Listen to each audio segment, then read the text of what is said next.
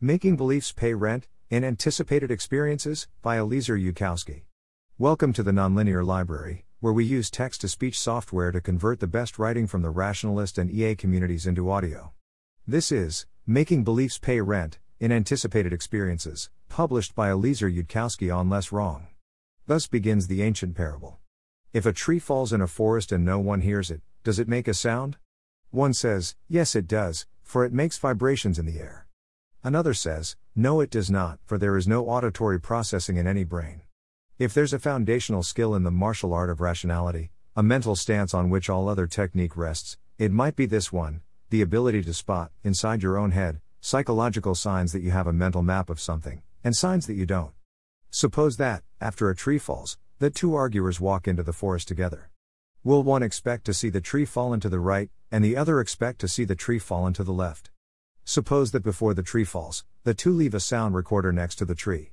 Would one, playing back the recorder, expect to hear something different from the other?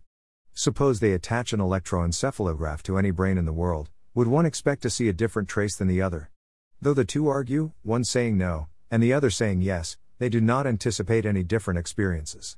The two think they have different models of the world, but they have no difference with respect to what they expect will happen to them. Their maps of the world do not diverge in any sensory detail.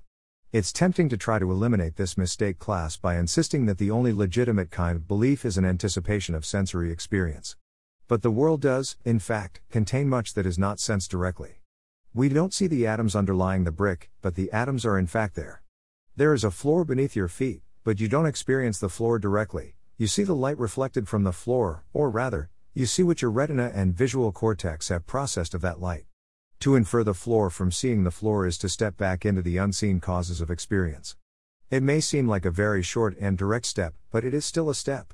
You stand on top of a tall building, next to a grandfather clock with an hour, minute, and ticking second hand.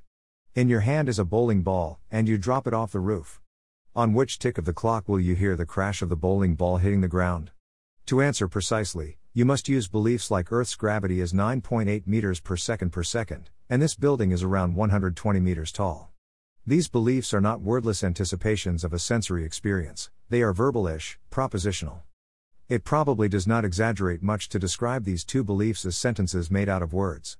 But these two beliefs have an inferential consequence that is a direct sensory anticipation. If the clock's second hand is on the 12 numeral when you drop the ball, you anticipate seeing it on the 1 numeral when you hear the crash 5 seconds later.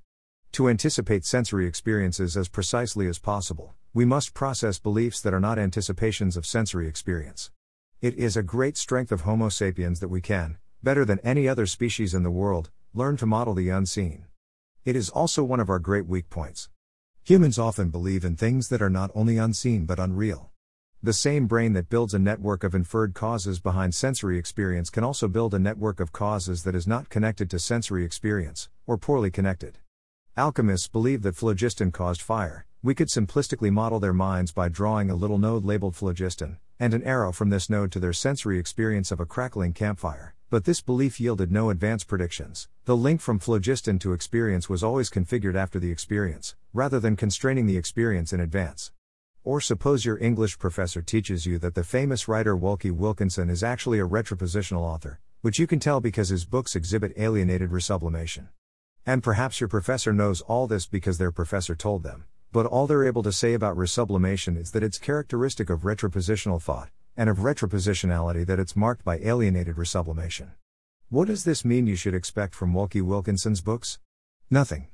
The belief, if you can call it that, doesn't connect to sensory experience at all. But you had better remember the propositional assertions that Wolke Wilkinson has the retropositionality attribute, and also the alienated resublimation attribute, so you can regurgitate them on the upcoming quiz. The two beliefs are connected to each other, though still not connected to any anticipated experience. We can build up whole networks of beliefs that are connected only to each other, call these floating beliefs. It is a uniquely human flaw among animal species, a perversion of Homo sapiens' ability to build more general and flexible belief networks. The rationalist virtue of empiricism consists of constantly asking which experiences our beliefs predict, or better yet, prohibit. Do you believe that phlogiston is the cause of fire? Then what do you expect to see happen, because of that? Do you believe that Wolke Wilkinson is a retropositional author? Then what do you expect to see because of that? No, not alienated resublimation, What experience will happen to you? Do you believe that if a tree falls in the forest, and no one hears it, it still makes a sound? Then what experience must therefore befall you? It is even better to ask, what experience must not happen to you? Do you believe that élan vital explains the mysterious aliveness of living beings? Then what does this belief not allow to happen? What would definitely falsify this belief? A null answer means that your belief does not constrain experience, it permits anything to happen to you. It floats. When you argue a seemingly factual question, always keep in mind which difference of anticipation you're arguing about. If you can't find the difference of anticipation, you're probably arguing about labels in your belief network, or even worse, floating beliefs, barnacles on your network. If you don't know what experiences are implied by Wolke Wilkinson's writing being retropositional, you can go on arguing forever. Above all, don't ask what to believe, ask what to anticipate. Every question of belief should flow from a question of anticipation, and that question of anticipation should be the center of the inquiry. Every guess of belief should begin by flowing to a specific guess of anticipation, and should continue to pay rent in future anticipations. If a belief turns deadbeat, evict it. Thanks for listening. To help us out with the Nonlinear Library or to learn more, please visit nonlinear.org.